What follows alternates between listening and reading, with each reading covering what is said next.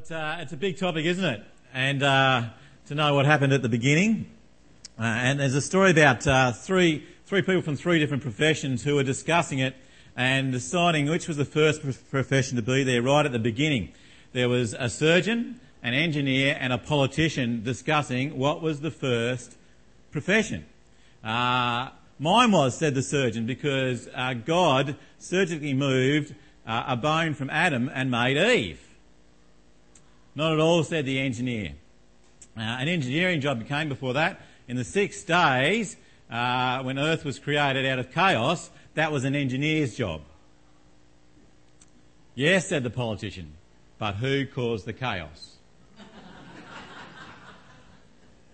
At this moment in time, the whole chaos is pretty much our political system, isn't it? It's a pretty big situation. But the whole discussion about the beginning of the world isn't new, by the way. Sometimes I think just because we sit in this time frame of history, we think that all the discussions that have happened have only happened now. But there's been a discussion that's happened since the beginning of time. Since the beginning of people has been the beginning of the discussion about the beginning of the world.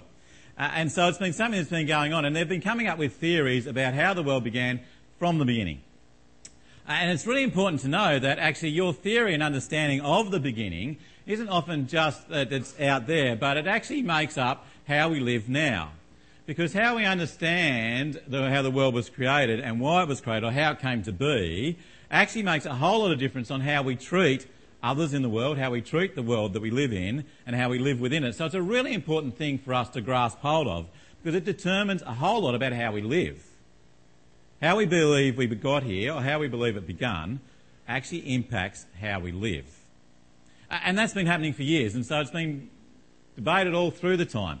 And so in the Bible what we have is in Genesis chapter 1, we have what we believe is what God told to Moses about how the world began. And even at the time of Moses, when he was putting this together, he was writing this down because there were a whole lot of other people around them at the time, people of Israel around them, who had all these other ideas about how the world began. So God gave them how he said it began. And so what he's got in front of us in Genesis is Moses writing, being inspired by God, to tell us about how the world came into being, how the universe came into being.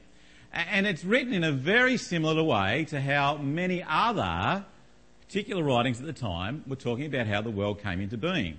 Because you see, actually Genesis is in one sense to tell us how the world came into being, but actually it's an argument against how everyone else thinks the world came into being. And it's specifically an argument against how people at that time frame believe the world came into being. So it's what they call a polemic or an argument against other worldviews of how it began. And if you want to research, you can go back and actually find out of other nations and other people at that time who had very similar creation accounts. You have a look at our own Aboriginal people. They have a creation account too, don't they? They have an account that they believe how the world came into being. And just about every social nationality, people of the world have all had those. And so Genesis is actually given by God to Moses as an argument against the world of that time's view on how the world began. And so it's a polemic against that.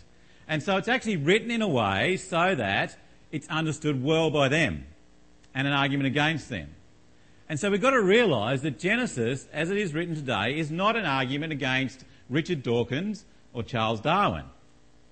Though we can extrapolate and do that, but that's where we think it is, don't we? We say, okay, well, let's put Genesis specifically against Charles Darwin, against Richard Dawkins, but actually they're not supposed to be done that way. The argument in Genesis chapter 1 is actually an argument against the times of how the world was created. So therefore we need to remember that when we read it. And don't think that Genesis is going to have all the scientific evidence to have a go at Richard Dawkins or Charles Darwin. Now if God wanted to, and he wanted to write that down, he could. Okay? But that's not how it's been written. It hasn't been written to do that. So when we read Genesis, we need to be careful to not try and make it say more than it says and not less than it says. Because the Genesis creation evolution argument hasn't just been an argument that's been out there between Christians and the world, but it's actually been an argument within Christian circles as well. And actually it's probably been one of the most divisive issues amongst Christians as well. So we need to be careful that we don't do that. we need to be careful that we make sure we read it well, understand what God is saying, not what we're making it try to say, more than that. Don't think that it's actually going to give us all the scientific evidence and all the molecule breakdown and the physics and the mathematics and all that's going to happen of how the world began, but it is going to tell us what God wants us to know about how it began and what God wants us to know about him and how we come to know him, how we come to love him, and how we come to live for him. Because that's what the whole Bible's about. And Genesis is one part of that. So we just need to keep that in framework in our mind when we come to look at it today. Because I think that in times gone past, this issue is a big issue in the world, yes, but it's been a very divisive issue within the church as well. So we need to be praying for that we make sure we don't do that. Because I don't think that was God's intention, was it? It was actually God's intention to bring people together, to show how he's made the world, put it together, how we can know him, how we can love him, and how we can live for him. So how about I pray, and then we're going to read Genesis chapter 1 together. Let's pray. Dear Heavenly Father, we thank you so much for your word. We thank you that it is your inspired word. We thank you, Lord, that it, as you have worked through people and written down what you want us to know about you, we pray, Lord, that as we look at Genesis chapter 1 today, that, Lord, we'll be open to how what you have done, that we'll be open to what you have to say to us, Lord, and then be willing to have your Spirit do a work within us, Lord, to bring us to our knees before you, to know you, to love you, to live for you, Lord. We pray this in Jesus' name. Amen. So if you open up your Bibles, we're going to have a look at probably one of the major passages, Genesis chapter 1, verses 1 through to 5. We're going to have a look at John chapter 1 a little bit later as well. If you've got your Bibles open, you can have them open there, or you can check it on the screen as well. Hamish, my son, was going to be reading today. He got swapped by someone else to read, but he was also on creche and he was also on the door, so we can't split him three ways today. So I'm going to read it for you. So, Genesis chapter 1, verses 1 to 5. In the beginning, God created the heavens and the earth. Now the earth was formless and empty. Darkness was over the surface of the deep, and the Spirit of God was hovering over the waters. And God said, "Let there be light," and there was light. God saw that the light was good, and he separated the light from the darkness. God called the light day, and the darkness he called night, and there was evening, and there was morning, the first day. Now you can keep reading and go through that. We don't have time to do the rest of Genesis chapter 1 today, but you can keep reading through it. And you'll see that Genesis chapter 1 is the big picture of how God made the world. And then Genesis chapter 2 funnels down specifically on what he did with humans and animals and so forth. So Genesis 1 is this big picture. Genesis 2 focuses down, and then Genesis 3 goes bang and blows us into the world, which we'll not look at this week, but next week.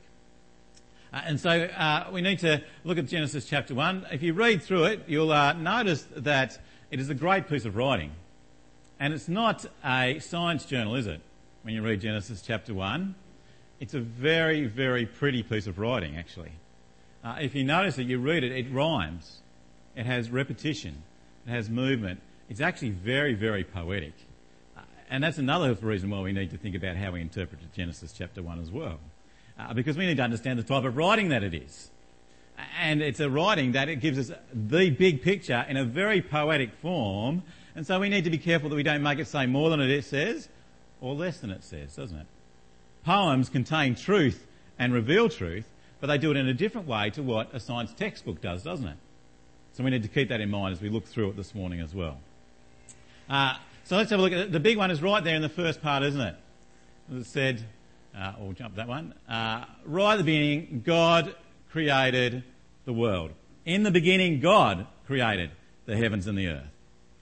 As we heard last week, God was in the beginning. He was before time, wasn't he? What we understand as time is only because God made time. We can only understand that because we've only ever lived inside of time. We can't understand outside of time because we've never been there.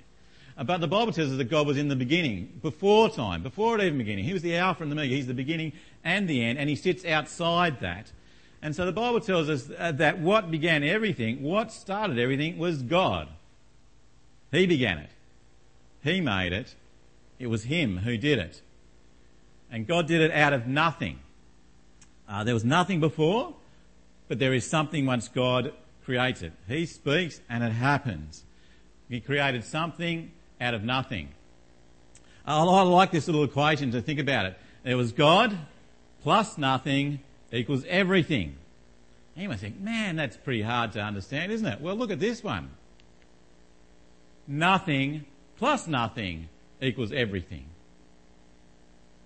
Which one of those is harder to believe in? It's interesting, isn't it? If you went from an evolutionary point of view, you'd have to say there was nothing plus nothing gave us everything that we have here. That doesn't work out mathematically. Whereas what the Bible says is God started. God plus nothing. He created out of nothing everything. Now, don't get me wrong. None of us were actually, even though we said the Bible does talk about God having us in His plan from the beginning, but none of us were there in the beginning, were we? None of us stood there and saw that. Okay? And no one's done that. So in one sense, we've all got to take a leap of faith, don't we? And we've got to believe whether we believe that or not. But can I say that I think God plus nothing equals everything holds a whole lot more than nothing plus nothing equals everything. I think I can put more faith in that than the other one. And because I believe the Bible is God's word, I believe that's what He says and that's what happened. God said it and it happened. You see, God spoke and that's what began. God spoke and it happened. God's powerful word is what created everything. That's pretty powerful, isn't it? Have you ever tried to speak anything into existence? Go outside later. God, I want a Lamborghini. No, it doesn't work, does it? Now, Lamborghini's pretty impressive. It's a bit complicated. Maybe I should just go for a rock. God, I want a rock. Can't do it, can we? We cannot do that. We cannot speak into nothing and make something, but God is all-powerful and almighty, and He speaks and it happens. And we actually find out from John chapter 1, verses 1 to 4, that how He does that is through Jesus. Jesus is His operating system, in a sense. His word is Jesus. John 1, verses 1 to 4 says this: In the beginning was the Word, and the Word was with God, and the Word was God. He was with God in the beginning. Through Him all things were made. Without Him nothing was made that has been made. In Him was life, and that life was the light of all mankind. And he goes on in the rest of John there, and he says that light is Jesus. That word is Jesus. The powerful force that God uses to create the world is Jesus. When He speaks, it's Jesus in action. And He creates the world. He creates it out of nothing into everything, and He does that as He speaks through Jesus. And not only that, but He sustains it all, doesn't He? He holds it all in His hands. That's what it says in the end of verse 4 there, wasn't it? He holds it all in His hands. If you want to go to Colossians chapter 1, you'll see that everything that is held together in His hands. If Jesus took His hand off this creation, this universe, for 1 millisecond, boom, completely gone. That's how powerful He is. That's how amazing He is. God is all-powerful, creates everything from nothing as He speaks into the world. And then not only does He speak into the world, but He sustains the world. He keeps it going. He keeps it as it is. From the beginning, he enables it all to happen from there on. Whatever view you have of the creation at the beginning, God keeps it going. Whatever view of how we ended up like we are now, or how all the animals end up like they had now, is that God sustains it. He kept it going. He was the one that made it happen. He's the one that kept it going. He is the all-powerful who made it right from the beginning. That's how great our God is, isn't it? I'm going to talk a little bit at the end about what are some of the implications of that for you and I, but we'll just keep moving for the moment. Not only that though, but if you notice that this was formless, and then God provided form, didn't He? He actually starts to make something out of it. So in day 1, God said, let there be light, and there was light. Starts to put a bit of shape to this universe He's made. And then day 2, sky and water. Then day 3, dry land and plant life. So He starts to actually make form out of formless. But then He fills it.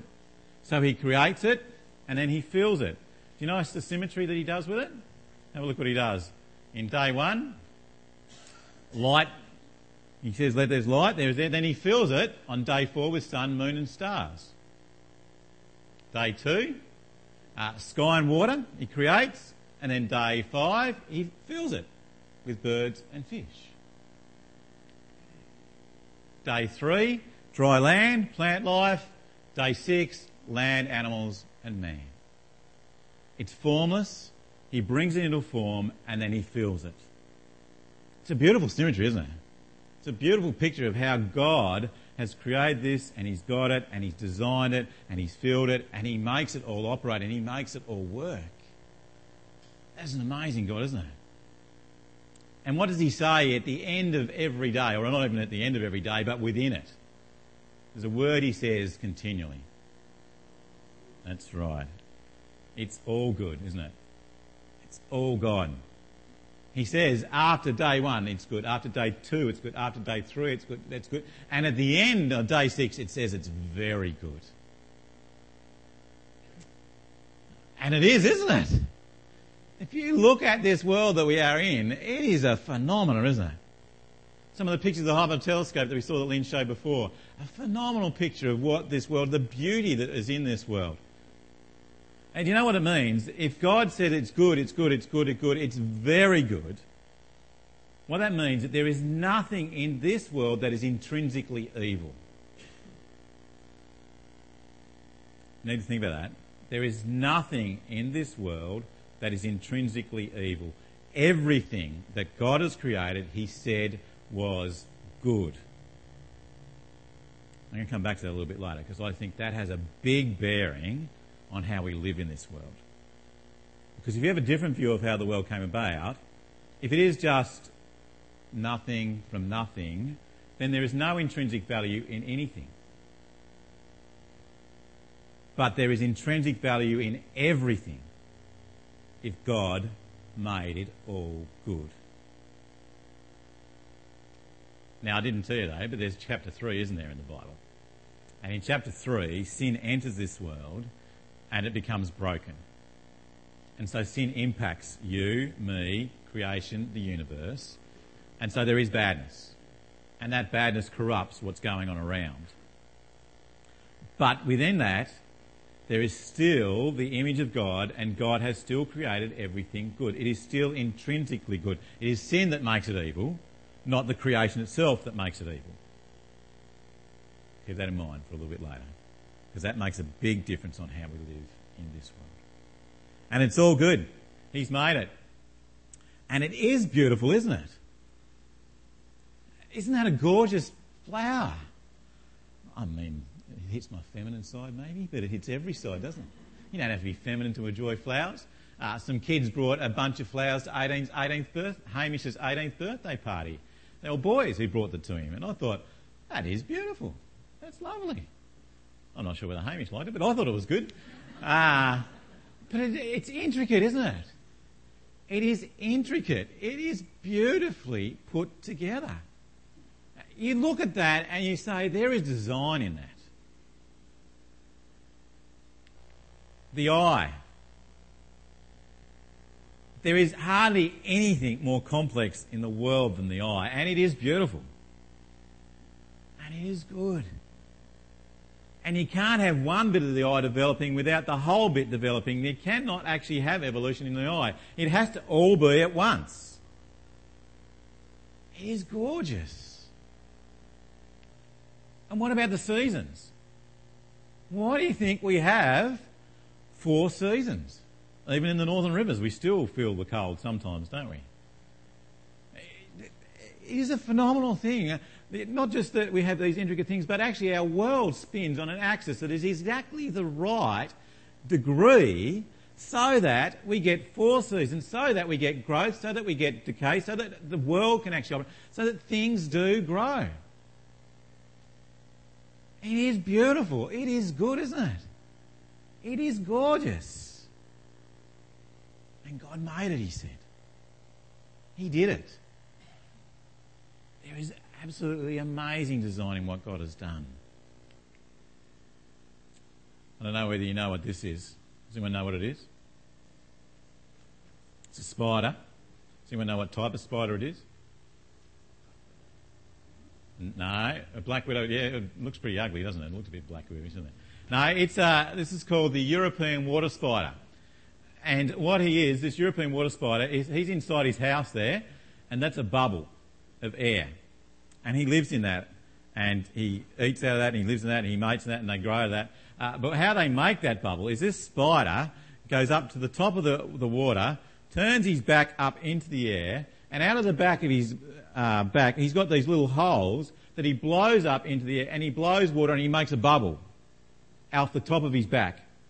And then he flips over and he curdles that bubble, he holds it, and then he goes down to the bottom, he gets in between the grass and he puts it in there, and then he goes back up again.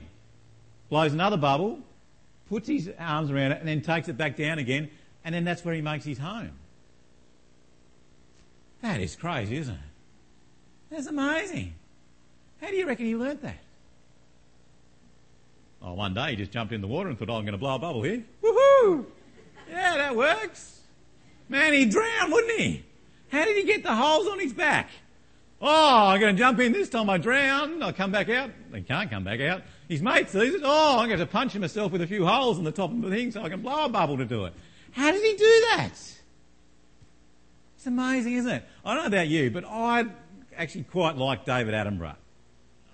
I love his movies. You watch it, and the intricacy and his cameras, and he gets in there and he looks at it and he talks about the beauty of everything. He looks and he sees how it's designed. He says design. He says how it looks. Look how they do this. Whatever. And then he says, over 6 billion years, this thing has evolved into this amazing. You think, David, it's beautiful, but really, do you think that's what happens? And he does.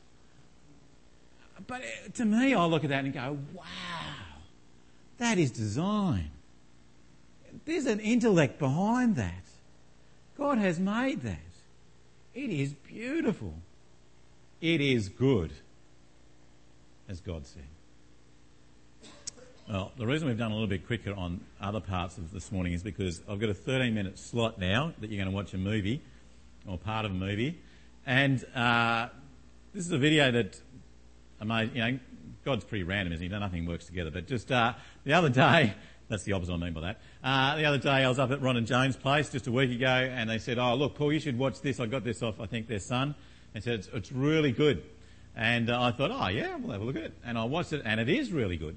And I watched it this week, and this week I'm doing Creation Evolution. And this week, this is the video that I get in my hand that has this section, and I think, God of design, isn't it? How did I end up with that video at that point in time? Now, we're not going to play the whole video. It goes for about 30 minutes. And it's pretty punchy and it's pretty edgy at the end. But this little section, I have to play 13 minutes of it for you because it sort of rounds out what I want you to get out of this morning. And what I'm doing is, if you've got any questions, if you have been thinking that I'm on the evolutionary path without a God involved, on the evolutionary path, then this throws some real questions at you. If you are thinking about God involved and the creation, then it actually gives you some stuff to actually hold on to and ask questions of people who do believe in evolution, some hard questions. Because I don't know about you, but just about every television show and everyone on TV to agree assumes that it's correct. And that's the problem, is just about everybody assumes. Very few people have facts, and actually no one has complete facts because no one was there in the beginning. So have a watch. Even though it seems like it's 30 minutes, it goes very quickly. And then I'm going to bring a couple of things after that and then wrap it up at the end.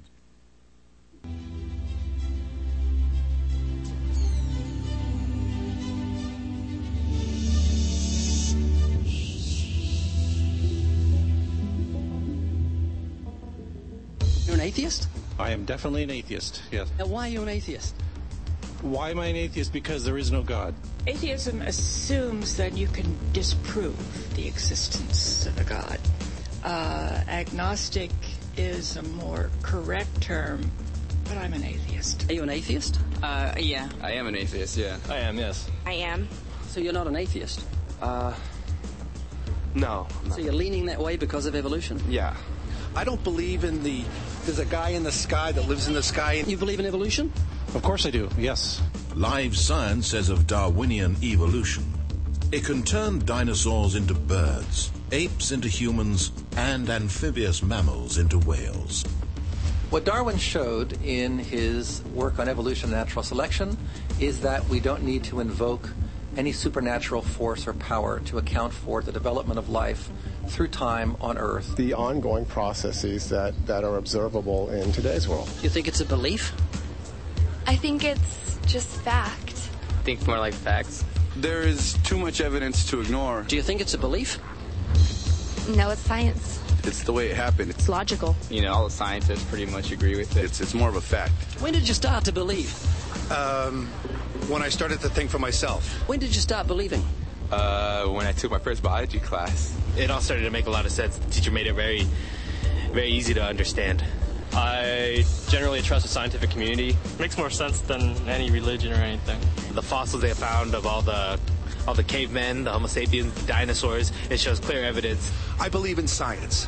What's your major here at this university? Biology. Your biology major? Yeah. You believe in evolution? Yes. What's your major? Geology. Chemistry? Biochemistry. Environmental science and policy. I'm a physicist. Biochemistry. Okay, do you believe in evolution? Yes, I do. Do you believe in evolution? Yes, I do. Of course. Yes, I do. I do believe in evolution. You believe in evolution? Yes. Are you a strong believer? Yes. Are you a strong believer? Yep. Yes. Yes. Absolutely. A scientific method is based on the collection of data through observation and experimentation. Science Daily. Could you give me some observable evidence that evolution is true? Something I don't have to receive by faith. Yeah. Some observable evidence. I mean, take a look at what happened 65 million years ago. Hang on, I can't. That's 65 million years ago. I believe, millions of years. So that can't be observed. We can trace the evolution through the fossil record. Could you be specific? Just give me one. Between 6 and 7 million years ago. Hundreds of thousands to millions of years? So it's quite a long time. Yes. Millions of years. Yes. So it can't be observed. Evolution is not testable over time. We are condemned to live only for a few decades, and that's too slow, too small a time scale to see evolution going on. Richard Dawkins. We see nothing of these slow changes in progress until the hand of time has marked the lapse of ages. Charles Darwin. You've got the canine kind, the coyote, and the domestic dog, and there's the feline kind, which is the cats, the tiger and the kitten, and you've got humankind. So Darwin said there'd be a change of kinds over many years, so could you give me one example of observable evidence of a change of kinds? So, for instance, the fossil record shows the common ancestors of all carnivores, that cats and dogs were once linked, once united by a common ancestor. How long ago? This, I believe, was like 60 million years ago. I don't want something I have to accept by faith. I want it to be observable. Observable evidence. Well, I mean, if you're just asking me here on the street, there's not really much I can tell you in terms of observable evidence. Like, we would have to really examine existing data to draw conclusions of our own. I would have to have faith then. We would have to have some amount of faith. Can you think of any observable evidence for Darwinian evolution where he said there'd be a change of kinds? A monkey to a man, is that what you're talking about? Yeah, a change of kinds. I don't really believe there's any proof for that yet. Well, monkeys are the only ones with the 5th digit, like we have. Well, koalas have a 5th digit. Did you know that? I didn't know that. Think we're evolved from koalas? No. When I went to, Washington, D.C., I saw they had a whole exhibit just on the... In the Smithsonian? Yeah, in the Smithsonian. Oh, wait, so that is just like some stuffed dummies, like standing around a fire. I know that everyone talks about the missing link for humans and whatnot. I believe that there are connections that are out there that we haven't found yet. I'm going to trust what those experts did. Those experts came up with. I have a strong trust in evolutionary ideas based on the evidence presented. Can you think of any observable evidence for Darwinian evolution, a change of kinds? I haven't seen it myself, but I believe what the textbooks tell me about it, so... You've got faith in the experts? I have faith in the experts, yeah. I guess similar to how religious people have faith that God actually exists, I have faith in the experts knowing what they're talking about. The scientific method must be observable and repeatable. So could you give me one piece of observable evidence for Darwinian evolution? Okay, I would point to, as one great example, is look at the genetics of the stickleback. What's that? So stickleback fish are a very interesting collection of species that were recently isolated after the end of the Ice Age. What do they become? They're various species of sticklebacks. They stayed as fish. Well, of course. Can you think of any observable evidence where there was a change of kinds? Fish. Human beings are still fish. Human beings are fish? Why, yes, of course they are. How long did that take? A couple of billions of years, millions. A couple of millions? How is that observable?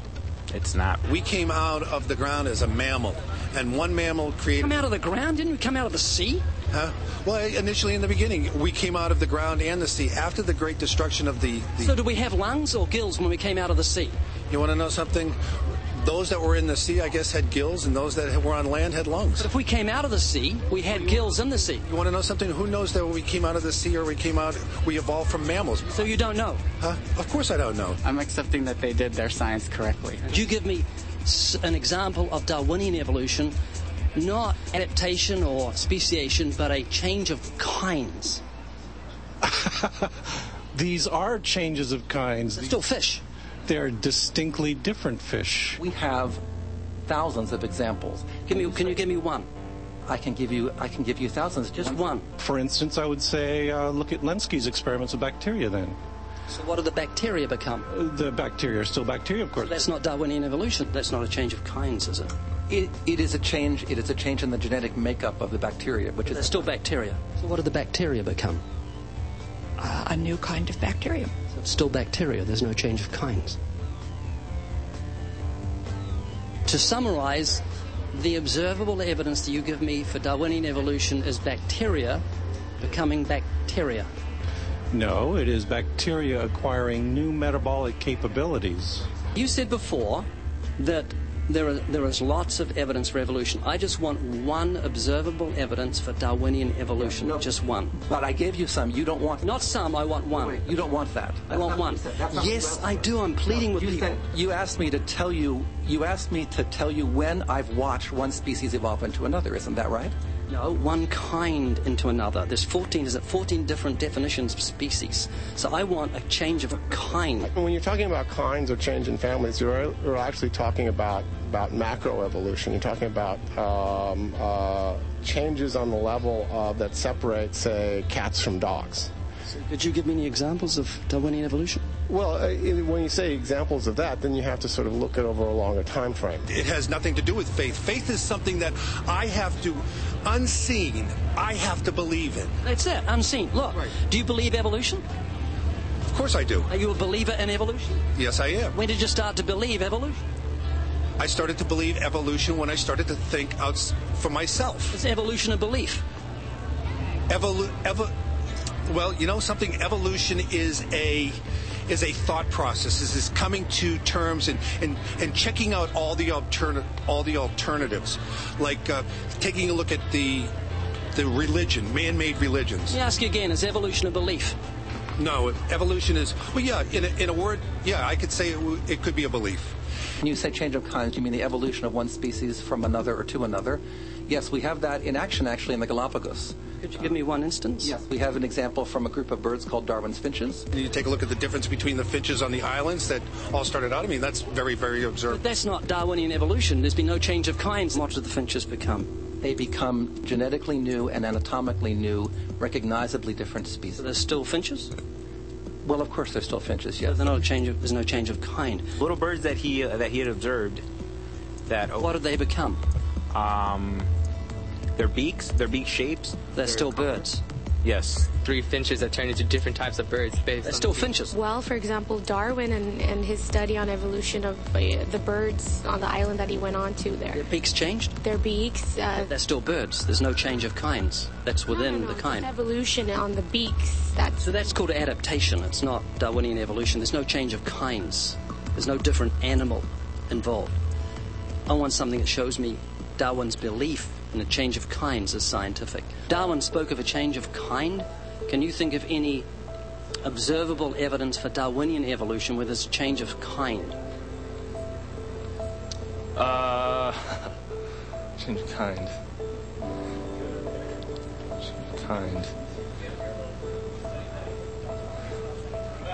I'm going to have to think about that one a little longer. You give me anything that I can see, observe, and test, which is a scientific method for Darwinian evolution, a change of kinds. Test and observe.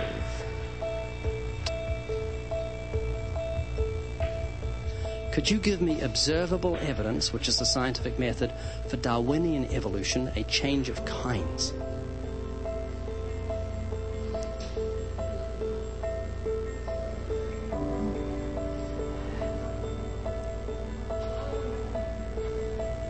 Okay, I gotta think about it.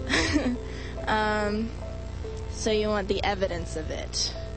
I would say...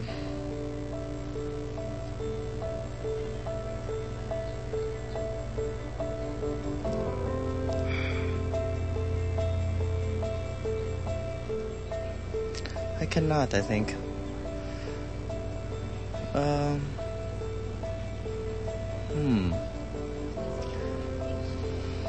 It's a hard question, actually.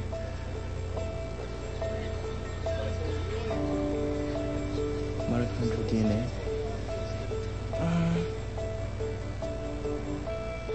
So, can you repeat the question again? Could you give me any observable evidence, just one, for Darwinian evolution? Let me think about that for a sec.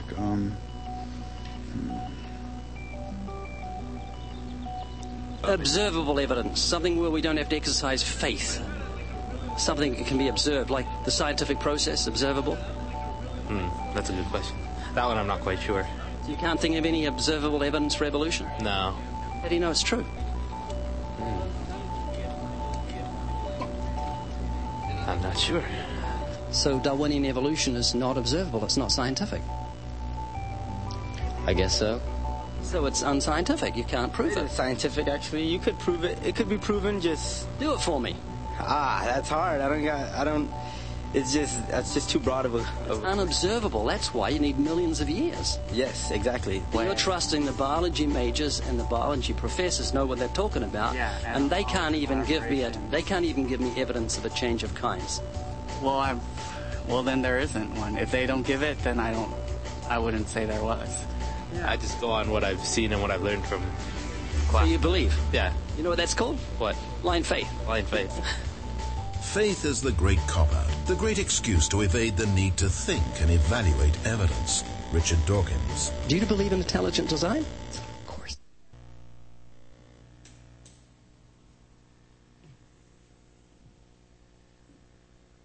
It goes on and they backwards and forwards and so forth. And it's worth watching if you want to get a hold of the DVD and see where it gets to in the end.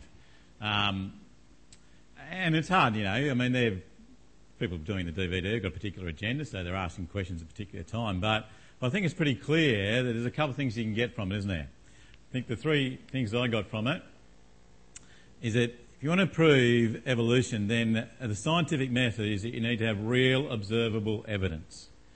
No one was there in the beginning. So they can't. So they've got to go on what they can place together, what goes down the track. And the hard thing is that you can't have any evidence. There is no evidence. The fossil records don't give us evidence of change of kinds, which is the key thing. There is no evidence of change of kind. There is evidence of change of species. There is evidence in what they call microevolution, of where there has been adaptations and changes across the species. And you have got fossil records for that.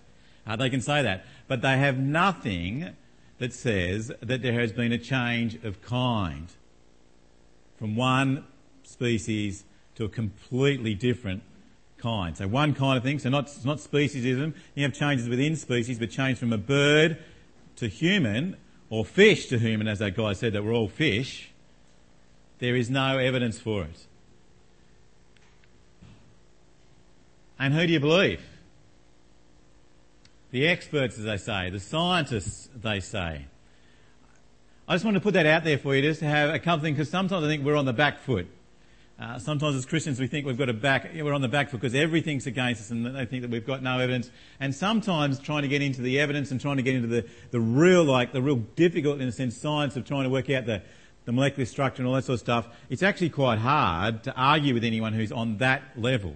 But we don't need to be on that level, because if you step back to the level of this level, which are just the basic questions, there are no answers to it from an evolutionary position. Real observable evidence, we don't have it.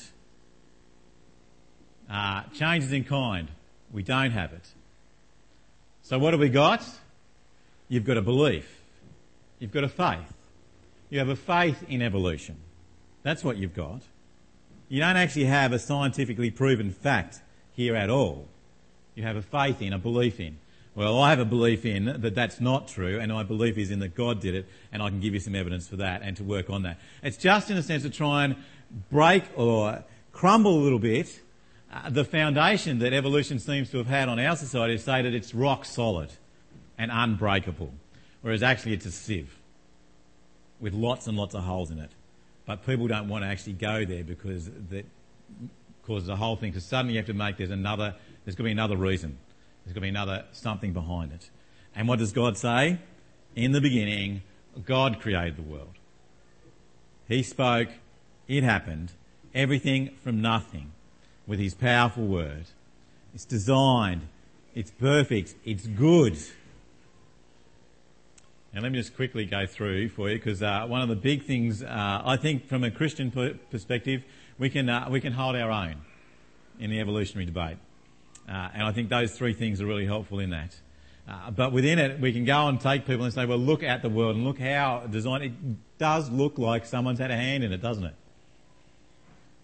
But then within that, Christians, we would say, well, okay, we believe God created it, we believe he that made it, and Genesis chapter 1 we believe and we trust in Genesis chapter 1. But then within Christians, there's a number of other views that people have across that too, and how they interpret Genesis 1 and Genesis 2. So I'm just going to quickly run through three different perspectives on this. And I want to say to you, first and foremost, right at the beginning, some very, very reputable, trustworthy, Bible-believing, solid Christians believe in all three of these. Okay? So before we start to take the moral high ground and say, but no, only those who are here, I don't want us to go there. Okay? Because I could get people from each side, particularly, come in and solidly believe and trust in Jesus Christ, who believe in the Bible as being true, who hold these three positions. Now I'm going to tell you that two of them hold stronger than one, but three, they hold that. And can I say to you, try and show me from the Bible where Jesus says you have to believe in a particular understanding of creation to be in heaven. He doesn't, does he? What does Jesus say? You need to trust and believe in me.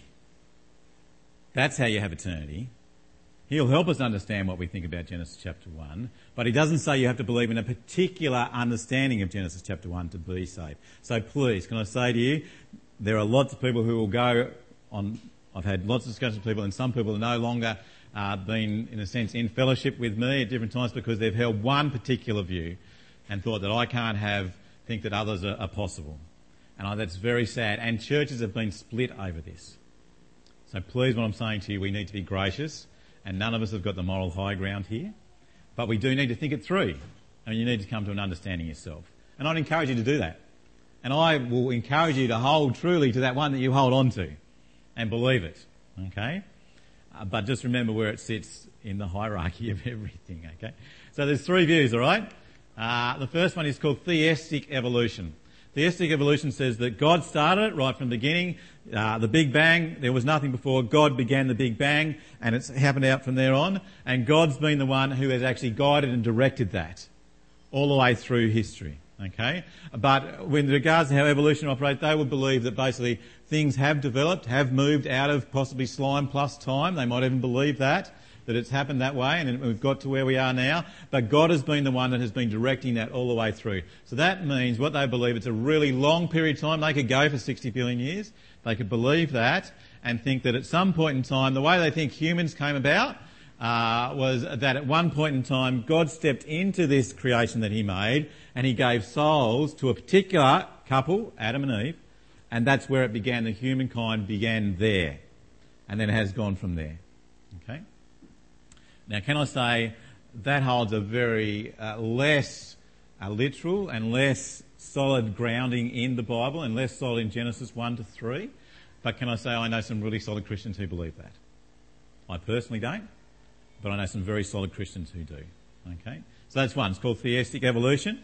Next one, it's called young earth creationism or literal creationism. And you've probably heard of this one because if you get any of the arguments that are in America and they want to have a go at Christians for what they believe, they have a go at these guys. Okay? They'll nail these. This is who they'll aim at. They won't aim at theist evolutionists, and they won't aim at the third ones that I'm about to tell you about either. But they'll aim at these guys because they think they've got enough evidence to knock these guys out. Now, don't get me wrong. If you believe this and trust in this one, hold to it, okay? They still can't knock you out, right? But that's where they'll go, because what the people in Young Earth literal creationism hold firmly to a literal 6-day, 24-hour period that God created things. And that basically the earth is somewhere between 6,000 and 12,000 years old, and that Adam and Eve began about somewhere in that time frame, and then the world has developed from there. They've worked that out by going back through genealogies in the Bible, and they work it from that point. Now, guys who believe this and trust in this have got people who've got doctorates, who have worked hard at, who are scientists, who've worked really hard at trying to see all evidence, and they believe and they hold to this very solidly. And they hold it, and they have a very solid view of the Bible and very solid view of Genesis chapter 1. And so that's where they sit in that one. Okay. If you've ever read the Creation magazine, or it used to be called Ex Nihilo, Creation Ministries, these guys will be solid on this. Young Earth creationism, literal 6 days. Okay. Ooh, there it goes. Progressive creation. Now, progressive creation guys are people who will hold to the Bible as literally truth, hold to the Genesis chapter 1 as being there and being true, but will see Genesis chapter 1 more as a polemic, as an argument against other religions at the time, and see it being more as not specifically a scientific 24-hour period day. Days could be longer. The Bible says to God a day is 1,000 years. A day, the word yom that is used in Genesis chapter 1, I have listened to people who have argued for it to be a 24-hour period, and I think that's pretty convincing. I've had a Hebrew expert argue for a 24-hour period. I've heard a Hebrew expert argue that it's a period of time. Both of them are very convincing. But progressive creationists say that there could be a long period of time in that. Genesis chapter 1 between verse 1 and 2, they say there could be a long period of time between that as well, and then it could be long periods of time between the days. And so there in a sense could be a room for evolution in some form. But neither the literal creationists or the progressive creationists agree in macroevolution. The guy up there on the said macroevolution is where there's change of kind. Okay? Theistic evolutionists wouldn't have a problem with macroevolution. They say that God worked it. But whereas the two other ones, literal and progressive, would say, no, there's no changes of kinds, it's only adaptation. So there's microevolution. So there's tweaks that can go on. There can be adaptation to things that happen through that time. But God's in control of that, and he does that as well. So there's 3 views. You can ask me later which one I think it is. I particularly have my view, but you can have your view. And I'd encourage you to think it through. And I'd encourage you to work through how you understand the Bible and think it through and come together and come up with your own decision on it. But at the same time, I think we need to realise that Genesis chapter 1 to 3 and chapters 1 to 2 is not specifically there to tell us how it exactly happened on the really intricate level, but it is to tell us on the big level that God did it. And I think there's some implications that we can have for that, and I'm going to run through these pretty quickly for you. This is my position on it. Okay, in one sense. Pulling it all together, we would state that we believe that God created the universe out of nothing by his word through Jesus in an orderly fashion, being a literal 6 days or over a long period of time, then that he keeps it going. It was good, that his creation points to him, and it was all for his glory. Now that's my position. And that's my position after what I've gone through and thought about, and I'm happy for you to discuss that with me at any time. More than happy to do that. But that's what I believe is how the Bible puts it to us. Because I think the big aim of Genesis 1 to 2 is to tell us more about who God is, how we can know him, how we can love him, and how we can live for him. And I think that's where the implications really come for us. God did it all. And God made it all. God made everything. The earth is the Lord and everything in it is his. If God made it all, he owns it all. It is his to do with it how he wants to do with it. We are all, in a sense, clay in his hands. Nothing we have isn't apart from him. If God has made it, he owns it. He's the king. He's the ruler. And our lives need to come under him, don't they? Everything we have is only because of him. And everything in creation points to how good God is, to his glory. Ephesians, we've been looking through last term, didn't we? It says, all things have been made to the glory of God. Everything is to show how great and marvellous and wonderful he is. And when we look at Genesis 1 and 2, you can't but sit back and go, wow, God is amazing. He is wonderful. He is good. And I think this is a really important one. If God made it and everything is good, then everything has value. Everything has value. Be it the created world, be it the dirt, be it the grass, be it the trees, be it the whatever. Everything has value. And everyone has value. That's a really important point. Everyone has value. There is no place for racism if we believe in Genesis chapter 1 and 2. If we believe God created the world, there is no place for it. There is no place to think that one certain group of people is more superior than another. But if you take the evolutionary role, then you can actually justify that. Because you are more highly evolved than someone else. You can rightly decide, well, therefore I can wipe out another group of people because they're not as good as anyone else. Think about that. You can actually treat anyone the way you want to treat them because in the end, it's survival of the fittest. Now, you'll only treat them well if it's going to help you survive. It's not that they're intrinsically valued, it's because they help you. I think it's a really big one for us to think about and to hold on to. And the other thing is science is good.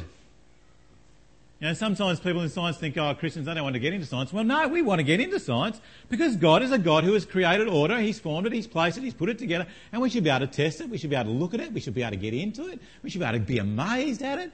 We should be having people who are Christians in all areas of science because you can observe it. If you can observe something, that's one of the tests, observable and provable. Well, you can only observe and provable stuff because if it's designed, really, because ultimately they'll have logical ends to things. There'll be order in it. If it's just chaos, then there's no order in it. But if God has made it, then there's order to all things. So we should be able to get into science, shouldn't we? It should be something that we should enjoy being part of if that's your area of expertise. We shouldn't shy away from it, and we shouldn't see it as evil. It's good. But I think the big thing about all of it is, if we believe that God is the one who has put this world together, who has made it, who has created it, who sustains it, who keeps it, who has ultimately provided us salvation in Jesus, then it's got to end up with praise and being dependent. Because we do not control things. We are not the rulers. You see, it's not ethnocentric, this world, this universe. Is not human-centric. It is God-centric. God is the one that holds it together. And nothing is apart from him. That means you and I are nothing apart from him. It's got to drive us to our knees, doesn't it? It's got to drive us to praise and dependence upon him, the God who has lovingly created all so that we can know him, so that we can love him, so that we can live for him. That is a God to be praised, isn't it? Let's pray. Dear Heavenly Father, it's a huge topic again we've just touched this week, and we've only scratched the surface in some ways, but as we scratch the surface, Lord, we see you. We see your hand at work, your power at work in creating this world, Lord. Your power at work at sustaining and keeping this world. And keeping us. Lord, we pray that you may give us trust and confidence in that. To know you, Lord, are at the centre of everything. because nothing is and apart from you. You are the one that has created everything, Lord, and nothing has its being apart from you. And in your love for us, Lord, you stepped into this creation of yours in your Son, Jesus. And you call us into relationship with you forever with him. You are an amazing, powerful, glorious, loving God, Lord. And we want to praise you for that now in Jesus' name. Amen.